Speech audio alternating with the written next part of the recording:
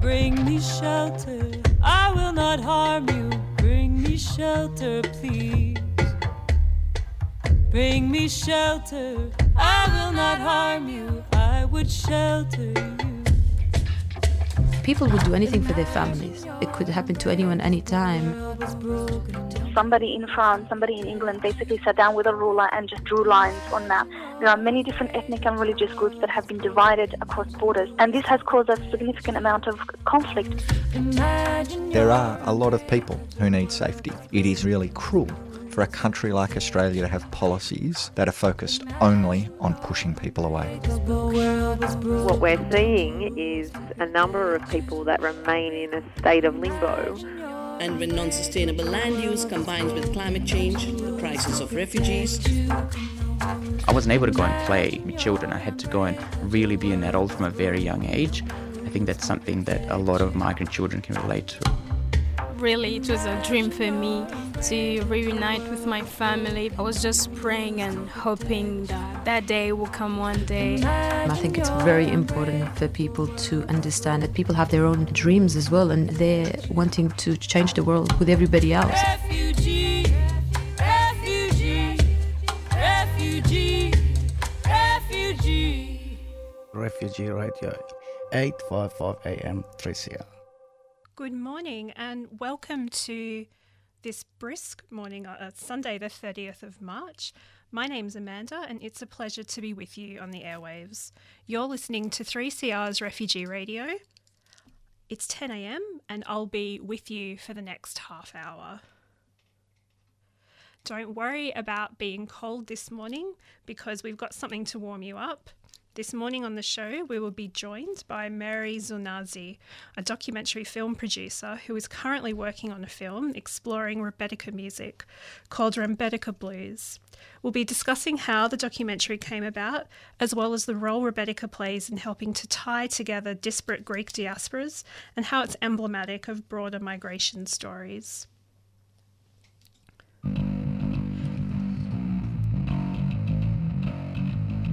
Come celebrate the end of Radiothon with the friendliest punks around. Greek Resistance Bulletin is throwing a party featuring Pest, Somatised, Parlour, Punter and Gun Laws on Saturday the 6th of July at Bar 303. That's 303 High Street in Northcote. Listen on Tuesdays at 10 p.m. for news from the social movements of Greece in English and Greek, and join us to celebrate the diversity of punk and support Community Radio 3CR. Check out Greek Resistance Bulletin on Facebook for more details.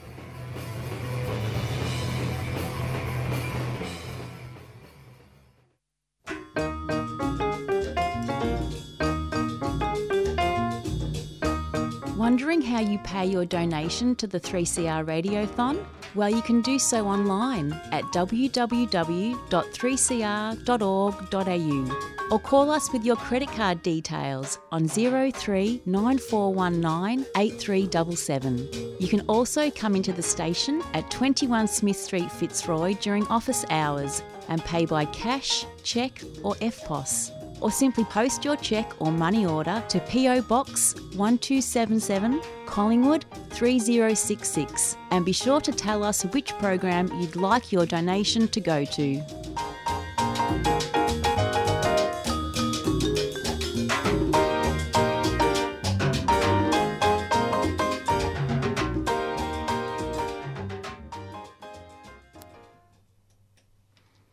Thank you so much for joining us this morning, Mary, and welcome to the show. Thank you. I'm happy to be here this morning. Now, firstly, for our listeners, would you like to explain a little bit about what Rebetiko is? Yes.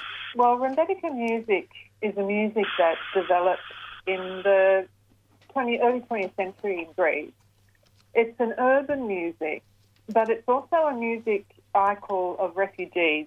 So the music sort of came from Asia Minor, and so it's a combination of kind of urban and ethnic sort of music that's become distinctly Greek.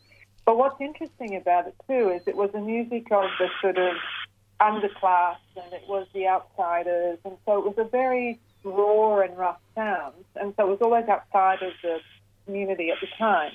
But over time it's developed into this kind of really interesting almost like American blues kind of music. It sort of tells stories of people's lives and agonies and sorrows. And from my point of view, as I said, it's a kind of a story of migration. And I can tell you a bit more about that in a moment too, if you like. Yeah, look, absolutely. In fact, that brings me to one of the questions I wanted to ask you this morning.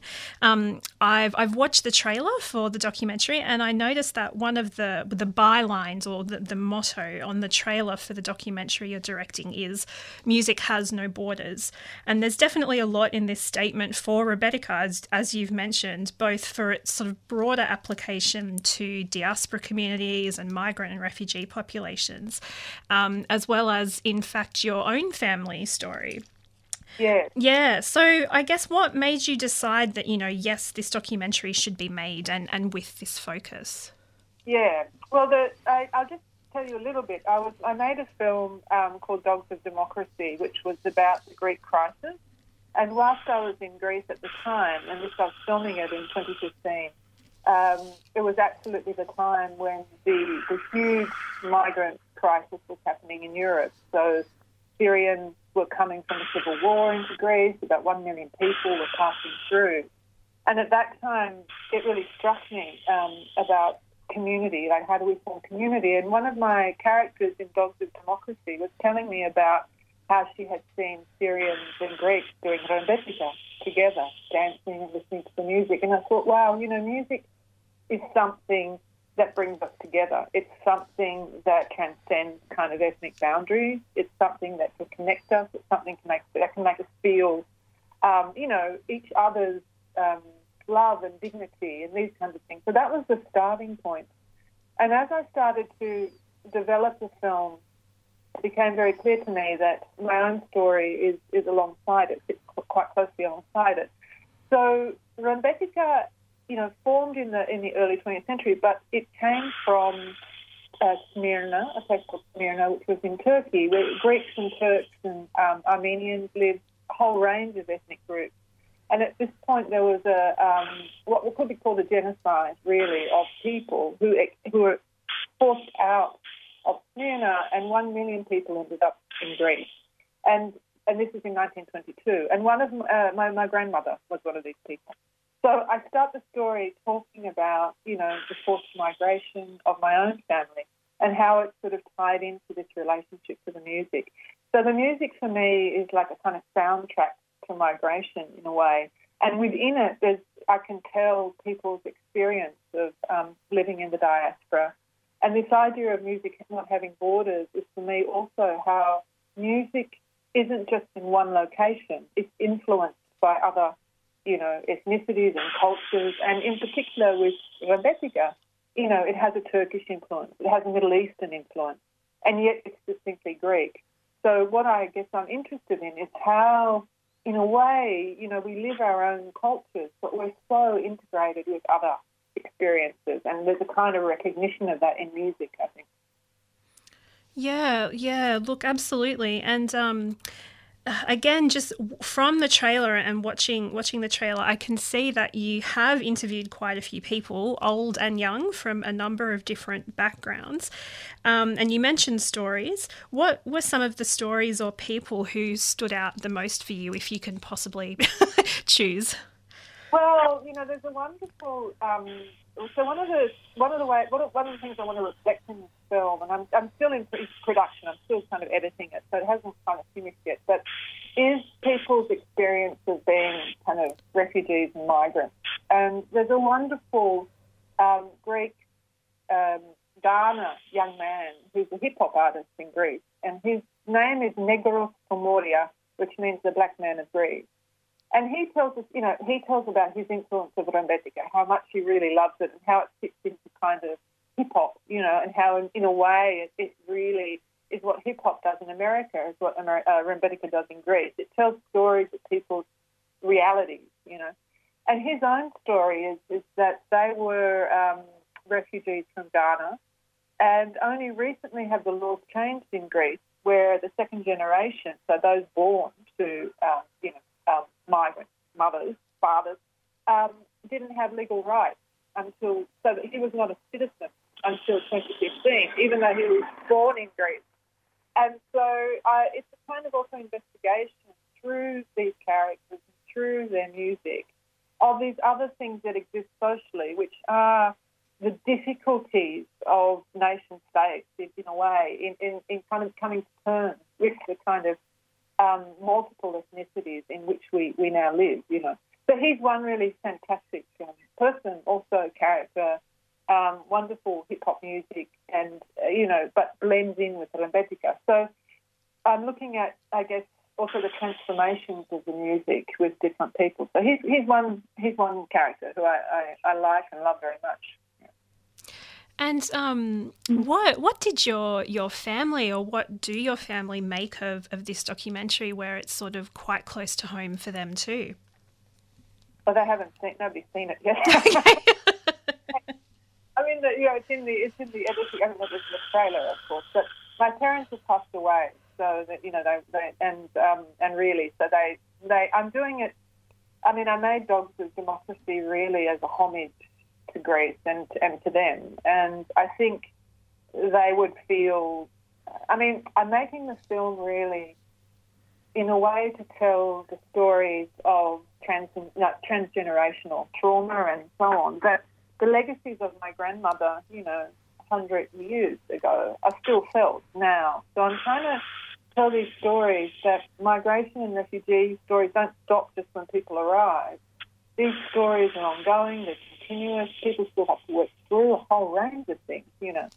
And there's a way in which we as kind of people and communities have to kind of open ourselves up to just recognise that we all want to live. We all want to live normally and simply, and there are so many barriers, but we need to understand that people just are people in that sense. And so for me, the music is one way of doing it, and I think in a way it allows me to sort of relieve the burden of my own family, like to actually be able to investigate some of the things that have, you know, affected me, even though, you know, it's 100 years later, if you know what I'm saying. It's kind of like these things just continue. Yeah, look, I'm a child of migrants myself, so I do completely understand that. I also wanted to ask you if you had any sort of particular songs or artists who you think, embody this sort of spirit of Rembetika, particularly for you, or anything that came out within the process of making the documentary? Yeah, well, as I said, I'm still making it. So. Yes, in this ongoing process. I've had some wonderful. There's some wonderful classic Rembetika artists that people might know the music of. For instance, they're not actually purely Rembetika. They've been influenced by Rembetika. So there's Nikos Theodorakis, and people would know it through the Zorba the Greek kind of soundtrack. You know that one with Anthony Quinn, and that would be the most familiar version, say, of a version of Rembetika in popular culture. But I've been very lucky to be working with a composer for the film called Konstantinos Vita, who does a kind of modern take on Rembetika, and the opening kind of track of the trailer that you hear is his version of a very old Rembetika song, which is very eerie, and it tells really the story in a way about people's dreams and migration, and it's just this kind of rough and raw sort of music. So he's been very important in the making of the film. But I also have interviewed somebody who I've also really loved as a character and as a person, and it's Jim Sklouvanos, who's half Greek, half Italian, and he's the drummer for Nick Cave and the Bad Seeds. And he came to Rembetika himself. He wrote about it a while back, and he's never really played it. But for the film, we organised a jam with him and a famous Rembetika player in Greece called Stelios Vambakaris, who's the son of the patriarch of Rembetika, a guy called Marcos Vambakaris. And that was a real honour to see, you know, Jim playing something that he doesn't usually play, and this kind of a famous player come together. The only thing that happened, well, the only thing that happened, it's very sad actually in the last couple of weeks, was Stelios died. So I've just got this footage of this, you know, wonderful man that happened, you know, 3 or 4 weeks ago, and he died last week. So it's one of those things, you know, that when you're also making a film, sometimes these things happen and you have to find a way also to incorporate them. So, yeah, so that's the influence. And Jim's story is also really interesting. You know, the kind of growing up in America, being Greek, being Italian, what all that meant to him, you know, why he came to music, all those sorts of stories. That's another angle also within the film. Yeah, wow. There's just so much going on. There's so many really quite wonderful layers. As you were mentioning that, unfortunately, one of your interviewees has passed away. It struck me as potentially maybe that's also part of the impetus for creating a documentary, so we can get these stories down while some of the older generation is still here with us. Yeah. Yeah, I mean, this is always the thing that I feel, you know, I know a lot of my friends feel like this, you know, we wished we'd actually taken stories of our mothers and fathers, you know, because you can't remember things. And I think, you know, in a way too, this is the way of telling, you know, recording people's stories, particularly older generation, but also in a way being able to tell your own too. So sometimes when you don't have those testimonies anymore, what's the beauty of kind of creative work is that you can create them, you know, and try to fill in the gaps. And I think that's also a really important thing for people. When you, for instance, for people that have lost their families, you know, who have come on their own, or, you know, are still waiting for people, or maybe that they never connect ever again. I think being able to try to create for yourself those stories to help heal those traumas, I think, is really important too. So for me, in a way, because I never met my grandmother, you know, she's an imaginary figure to me, but she's part of my life, you know, she's part of my history. So for me, this is also trying to tell a story that I don't even know about. So I'm discovering, you know, bits of this history and bits of that history. And so I think that's a really wonderful thing about, you know, film, documentary, writing, any kind of creative expression, really, or any search, I suppose, into one's life. And I know from speaking with you yesterday, I got to have a little bit of a chat with you as we were lining this interview up. You said that you know, there were some really quite obvious crossovers between those stories of Greek migration and diaspora, as well as what was going on in, you know, 2015, 2016, still going on now with the Syrian forced displaced people who have come into Greece, and those, you know, those sort of moods and stories of people who are waiting for others, who've come by themselves. You mentioned that, and that's what I thought of, and I know that you said obviously that there was so many crossovers into that with this documentary as well. Yeah, I have a young Syrian man who I've sort of met and followed over the last couple of years, who's a musician, and I actually came across, and he's another character within the film, and I came across him actually. There's a place in Athens called City Plaza, which is an occupied hotel, which actually welcomes refugees. So it's basically they look, you know, it's all sort of by volunteers, and it's a hotel where people stay. And he had been living there, and there was a jam session with him and the famous artist musician Manu Chao, and they were doing a jam session, and I sort of saw this videotape of this. So, and he's got this incredible voice. So I connected with him and got to learn more of his story, and also then, you know, following up over the years, you know, he's also developed this relationship with Rembetika. So he started to learn a Rembetika instrument. And that's because it is this music that does tell his own stories in some ways, which is what he was saying. It expresses the feeling and the sentiment of both being a kind of urban music, but also a music of migration. So I think the film, what I'm trying to also do in this documentary is through music, through this idea that music has no borders, trying to kind of see the sort of humanity that we all have and connect it to people who don't usually see it, you know, and that you know, and I think music's one way of doing it. And in my film Dogs of Democracy, I brought people to the film through people's interest in dogs. I was able to tell a story about the economic crisis, and in this one, I want to tell a story about the migrant crisis through the music. And I should say, because it is still in production, we're still sort of trying to raise funds and so on and so forth, but we aim to release it next year, 2020. Okay. No, well, look, we'll definitely include a link to the fundraiser. I also wanted to raise with you, I had thought to myself, I do seem to remember Rebettica music being put on the UNESCO Intangible Cultural Heritage list. And I checked, and yes, in fact, that was the case as of 2017. Do you think that this is sort of quite a positive step forward in recognising the meaning of stories as part of cultural heritage? Yeah, I do. I mean, it's interesting because, of course, when things become recognised like that, which is totally wonderful, at the same time, what needs to be remembered is the history of the story. You know, that even though it's got this recognition, there are so many layers and differences and the hardship. So sometimes I find when things are recognised at some level, sometimes you forget about the struggles and and how things actually kind of came to happen and came to be.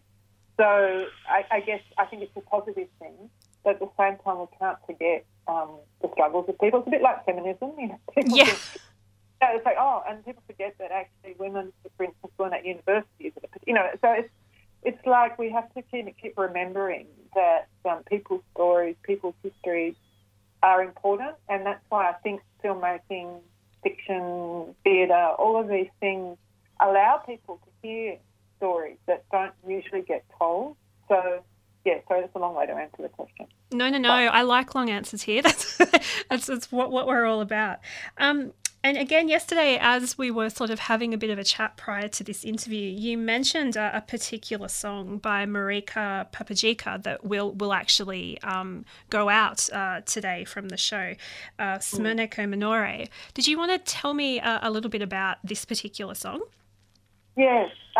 So, as I was sort of mentioning earlier, Konstantinos Vita, the composer, so he put together a modern version of this old, it's almost a folk song, actually, but it is a song about, Smyrna Minore is a sort of a sound, particular kind of sound, but within the singing of this woman, she has got the most extraordinarily haunting kind of voice, and she's singing about her dreams and her love, and it's sort of at that, more personal level, but really it's about, in my mind, it's about kind of migration and the possibilities and the dreams and the hope. And even though you may not understand the lyrics, of course, because it's in a different language, you'll get the sense of the feel of the song and its roughness and its rawness, and there's something very beautiful and uncanny about it.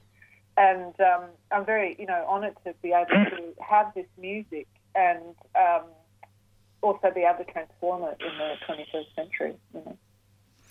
Now, look, we've probably got time for a few more minutes. I wanted to just ask if there was anything else you particularly wanted to add or talk about with your documentary. Yeah, I guess the main thing is it's called Rebettica Blues, and I'm also trying to make the connection between other forms or genres of music. And Rebettica is often related to things like the American blues, because, as I said earlier, it's about that telling of social history and telling of stories. So I think that's one aspect of it. But the other element, actually, that was a surprising. So when I've been away for the last while, just doing the final shooting, and I came back, and I interviewed Lex Marinos, the Greek actor, and he tells some wonderful stories about playing Rebettica and Double J, before it became Triple J, nationwide, and this was in the 70s, and they were able to experiment with this kind of music and put it to air, and I think that's just a wonderful story that in the 70s, in Australia, which still hadn't yet transformed itself into even recognising kind of really multiculturalism, here's this music being played on the airwaves. So I like the fact that this music has always been here in a way and always been around, and it's just trying to tell these stories to bring them to the fore, I guess. But also that I really do believe music touches us in a way. We don't even know how it touches us. And I think being able to tap into that experience and that feeling is something that I want to try to convey in the film to help bring people, together.